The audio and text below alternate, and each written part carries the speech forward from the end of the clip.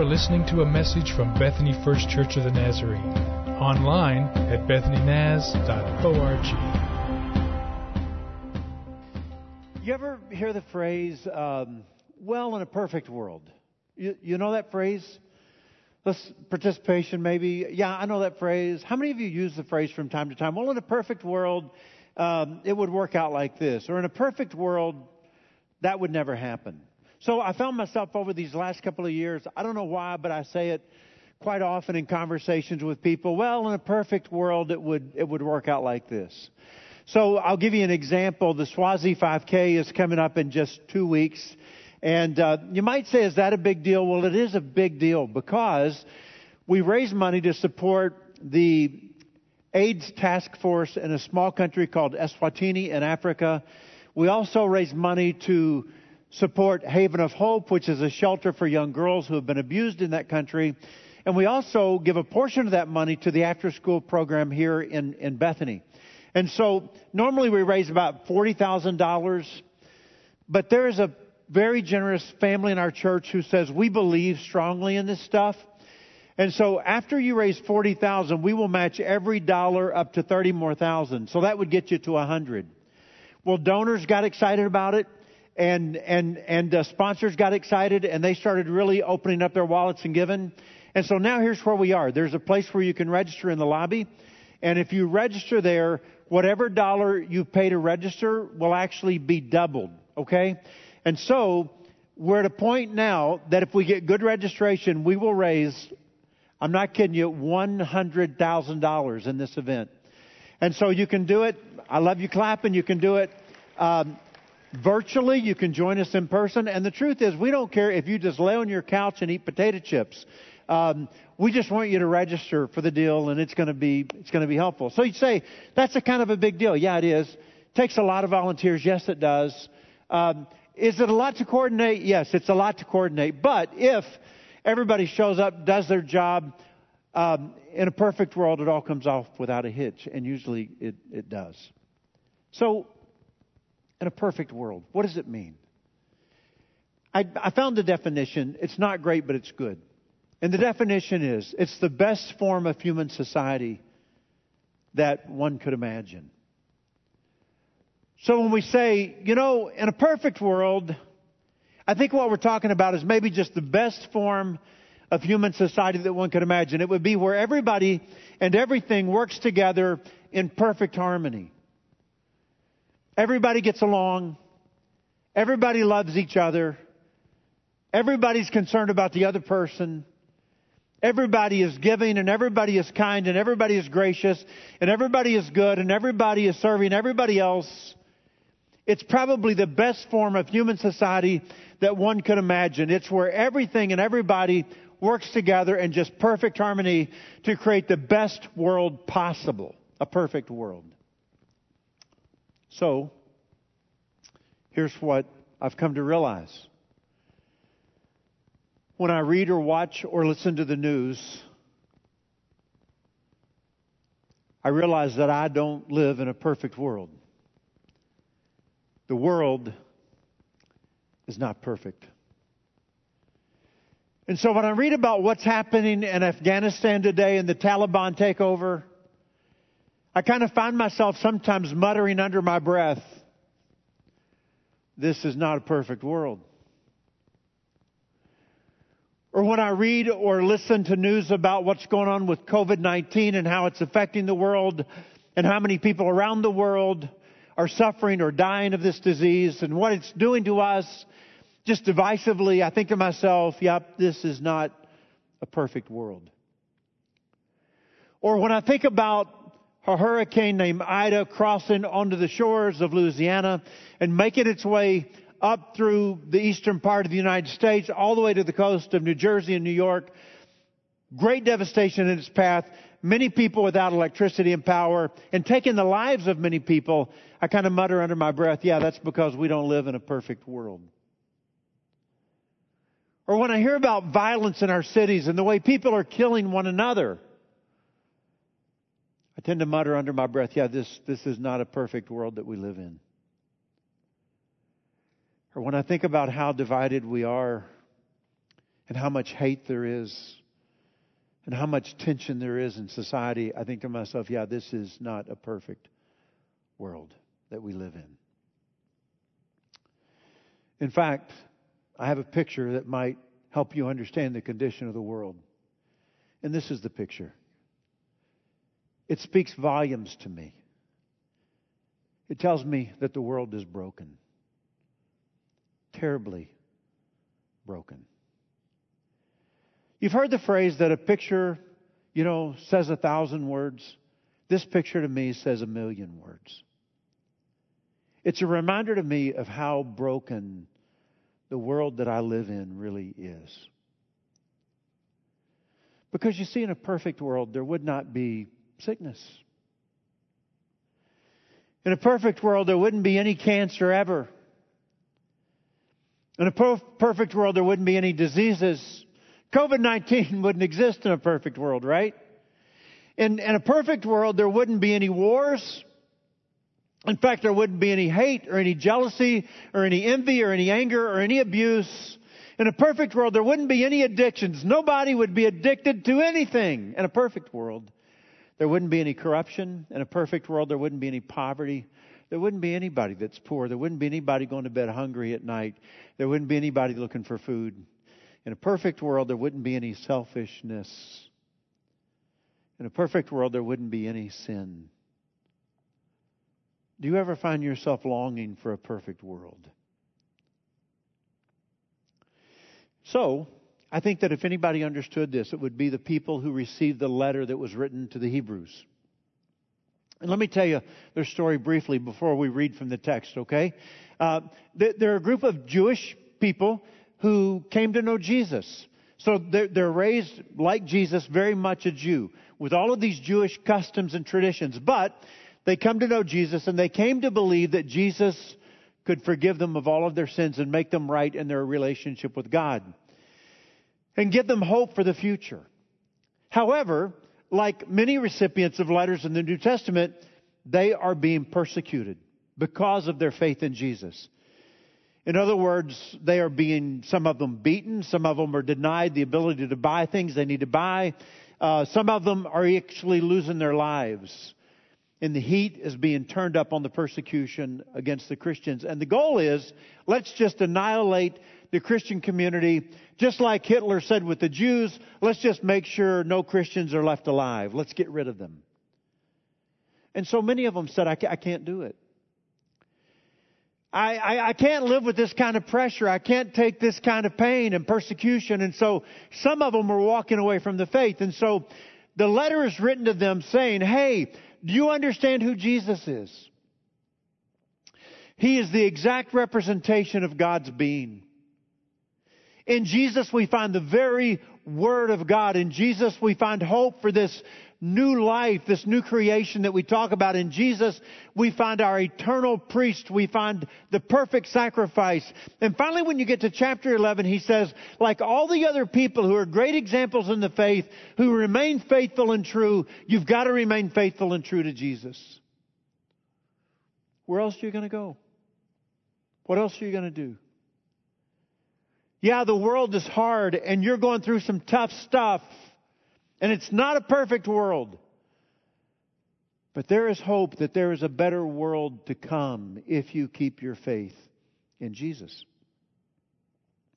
And so, one of the verses that we love in the Bible comes from that chapter. Chapter 11, verse 1. Now faith, so live by faith. It's the confidence in what we hope for. And the assurance about what we do not see.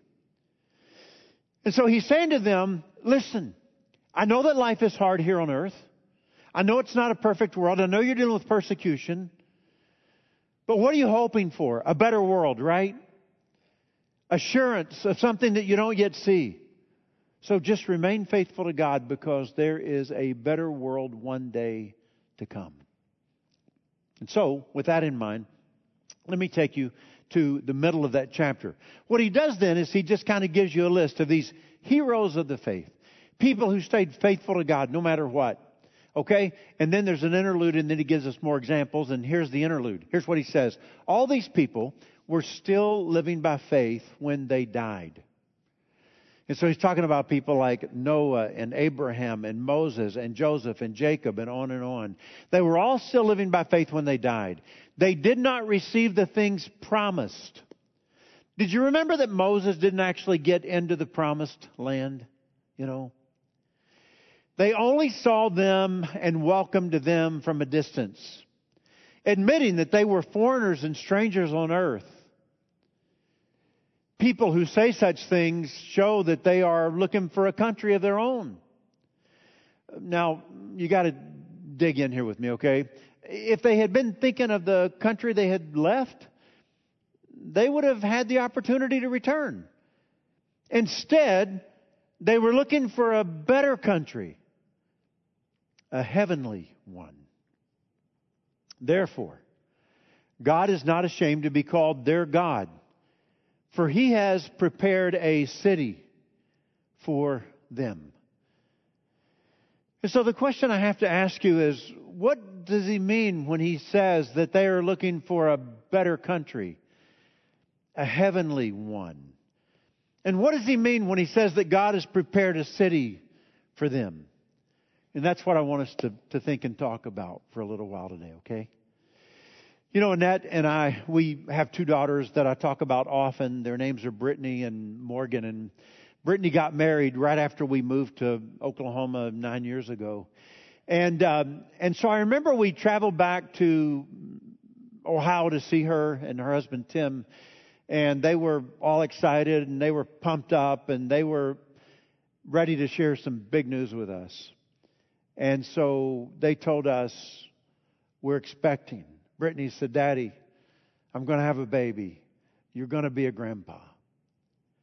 We were beside ourselves, to say the least. We couldn't believe this was actually happening in our lives. And so we were just all ready for this new little baby. So finally, when the time came, we traveled to Ohio. We wanted to be close by when our little granddaughter Sadie entered the world. And I remember really well being in the hospital room and looking into the face of that little baby and holding her in my arms. And she just became the center of our lives. I mean, we are nuts about Sadie. I talked about her last week and I'm talking about her again today. And you're going, really?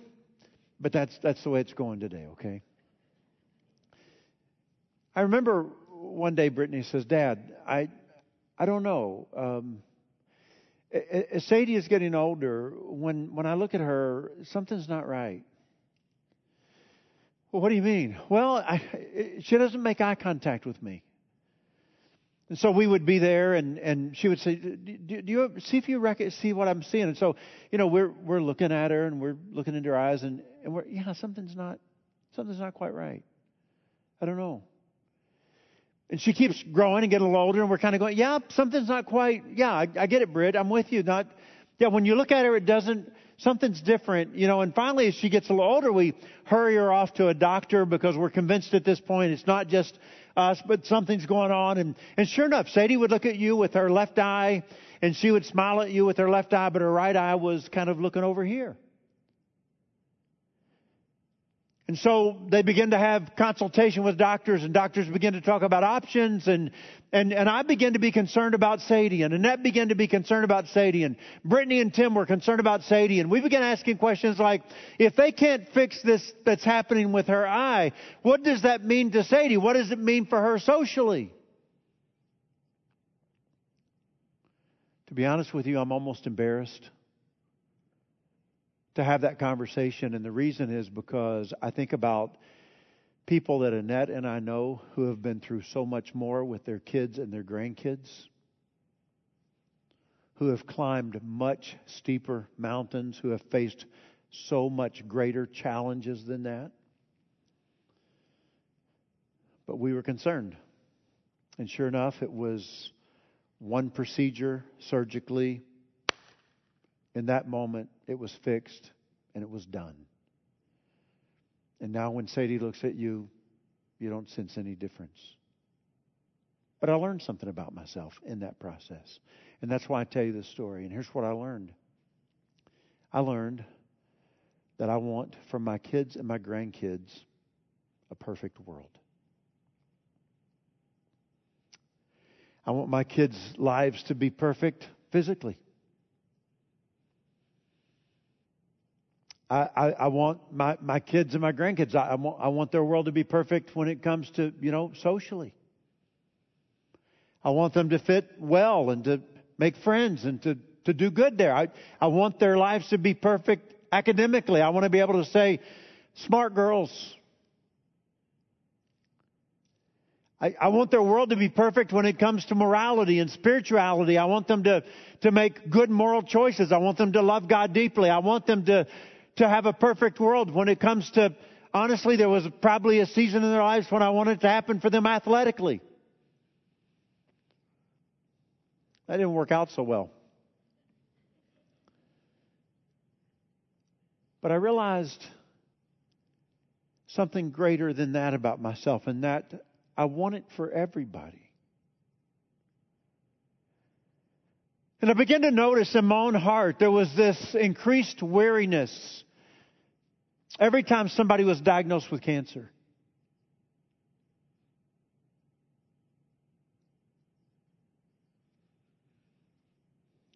My heart got heavier every time something awful happened in somebody's life.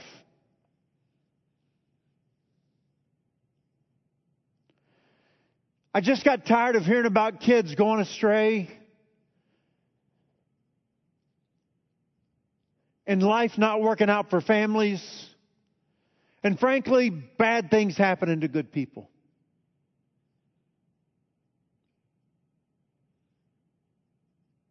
And I realized that what I long for is a better world.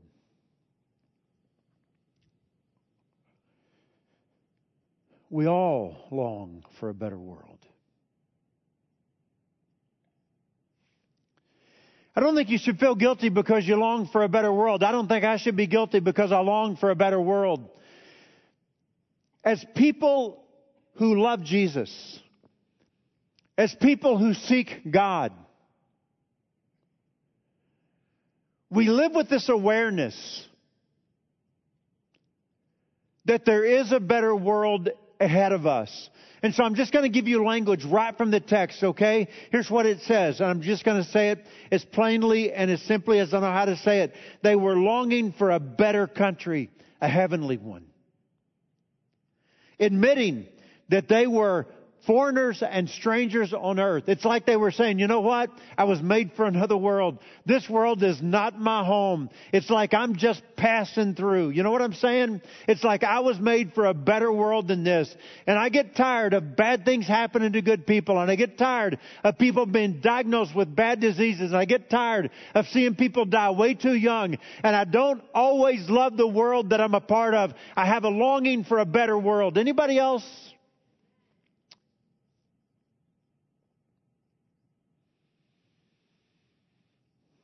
I've got a great picture to show you. This is a man whose name is Grant Keaton. Grant is 95 years old.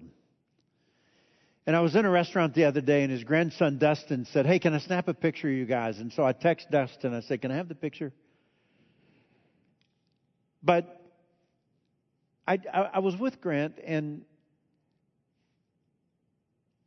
he said to me, I'm making it kind of one day at a time the best that I can. What he was referring to was the fact that just a few months ago, his wife, who was 94, passed away. Okay, 94 years old. They'd been married 73 years. That's awesome. Longer than a lot of people will live. And so I saw Grant a couple of days after Evelyn passed away. And here's what he says to me. "Pastor Rick, I just don't know why God would let something like this happen to our family." and I'll just be honest with you, I had to recalibrate. Because you kind of want to say, Grant, Evelyn was 94, you know. And so I'm thinking as I'm looking at him and he's feeling this heavy grief, and I go, Grant, I said, I'm tempted to kind of say, Evelyn lived so many years, 94 years old. That's a long life. And you guys had 73 years together. But what I'm realizing in this moment is that you can't imagine living one day on this earth without her. And in desperation, he says, Rick, I can't. I don't know what I'm going to do. I mean, to me, it's just a perfect love story. And he went on to say, we had just kind of found a new ministry. We moved into Southern Plaza, the retirement center. Evelyn was playing for the Sunday services. I was helping out. We felt like God was using us.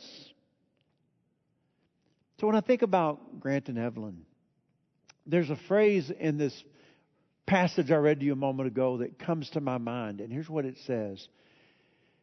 All of these people were still living by faith when they died. See, Evelyn Keaton, a few months ago, before she left this world, she knew in her heart that this was not a perfect world. And she knew that people were sick in this world. And she knew that stuff like Taliban takeovers happen in countries like Afghanistan. And she knew that there's pain and she knew there is suffering. But when she died, she was still living by faith. And you know who else is still living by faith? Grant. He will live by faith until he dies. I look around and honestly, you look like a pretty young crowd to me. And you may not be thinking about dying, and you may not be thinking about heaven right now in your life. But when you think about the fact that this world has its share of heartaches and struggles, disappointments, heartbreaks, and you know there's another world after this one, don't you want the next world to be much better? You say, can you explain what happened? What went wrong? When did we go off the rails? Because if you read Genesis chapter 1, here's what God declared. I mean, this is Genesis chapter 1. I'm not saying this. It's what God said. God creates the world, and then God declared the world is good. I mean, this is God's opinion about the world. God says, okay, I made it. It's all made. And God says, and everything that I made right here, all of this, the world is, I'm going to give it a thumbs up. World's good. That's God. But then when you get to Genesis chapter 3, only 2 chapters later, there is rebellion against God and sin enters the world.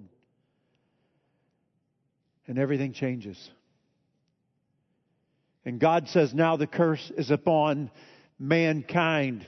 And now death becomes a part of human existence with sickness and pain and suffering and all of death's preliminaries. This is now human existence. And you say, well, are we just stuck? Is there just no hope? Is this what we've got? Is this what we're left with? And God says, in all of His grace and love to us, I just can't stand to watch you in this condition. And so God so loved the world that He gave His only Son. And Jesus shows up. And when you get to Luke, you got this passage in chapter 4 where Jesus goes to his hometown Nazareth. And He goes to the synagogue because that's what Jesus did. He worshiped on weekends. And they hand Him a scroll, and Jesus reads from the scroll, and here's what He reads. He reads, "The Spirit of the Lord is on me, because He has appointed me to proclaim good news to the poor.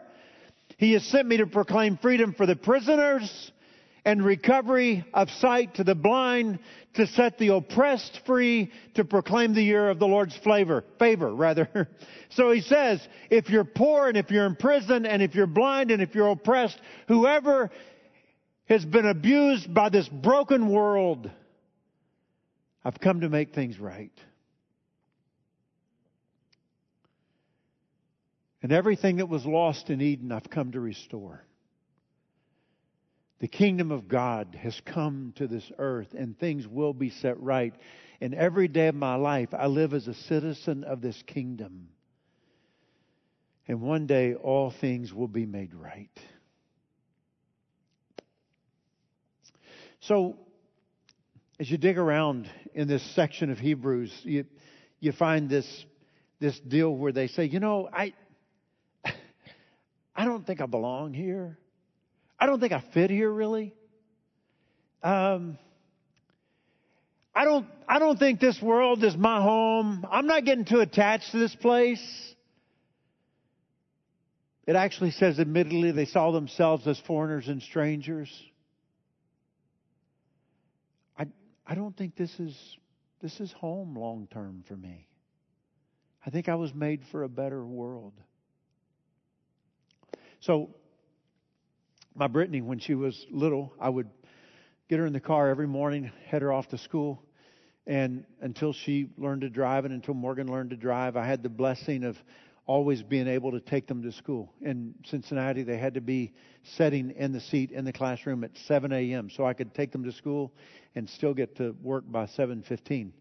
And so I always took my kids to school, always, until they learned to drive. And I remember the morning that Brittany says to me, before our ritual of me pulling up in the car line, leaning over and her kissing me on the cheek and me saying, I love you, Britt. Goodbye. Have a good day. I love you, Daddy. You have a good day, too. And out of the car she would go.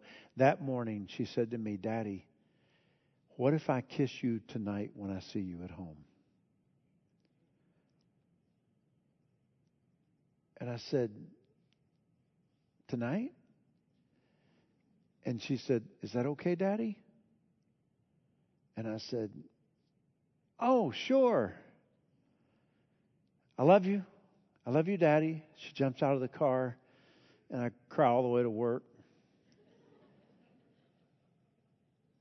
But I got it. Friends coming down the sidewalk. A little bit of shame for friends to see her that intimate with her dad.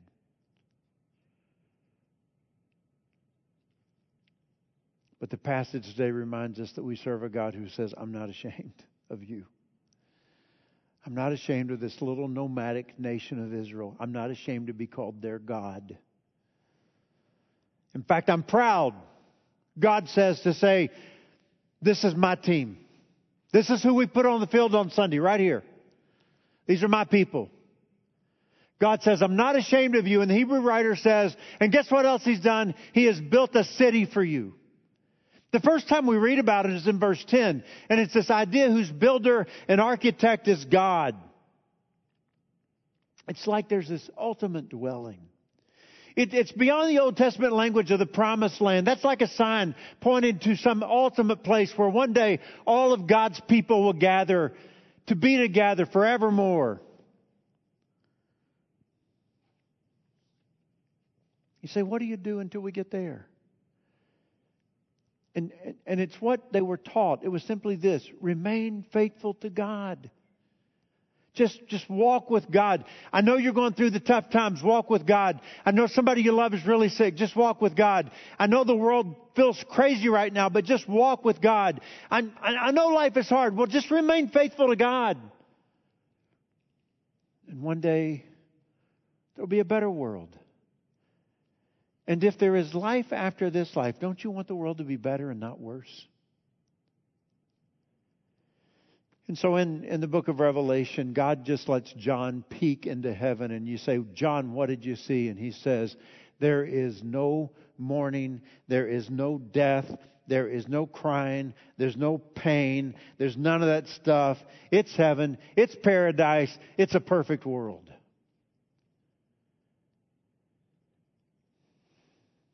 And so what I want to do is take a moment and just ask you to raise up your armrest, and you'll find elements today where we can celebrate the fact that Jesus is with us, that He's proud of you to be called your God, that He walks with you, and that He's prepared a better world for you that one day you will live in. And so if you'll just tear off the part where the bread is. And once you retrieve that, you can turn it over and you can gather the part where the drink is. And you can take the lid off it. And so I would say to you that if you're wondering who is welcome to share in this communion today with us, it's anyone who is sincerely seeking God with all of your heart, because we believe it's a means of grace through which God might speak to you and love you and come near you and extend His grace to you. And so one day Jesus is with his disciples and he takes bread and he breaks it and he says, "This is my body. It's broken for you. Would you take it and would you eat it? I'm giving you my whole life. And this is my blood, the blood of the new covenant, poured out for a ransom for many. I did this so you can get to heaven one day. Would you drink it, every one of you?"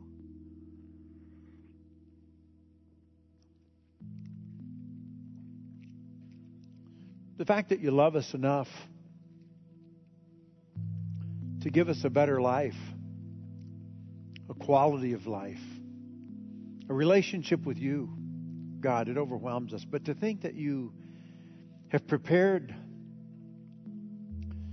life for us after we leave this world, where we can be with Jesus forever. I can't grasp it. It's beyond me. I can't imagine what it could be like.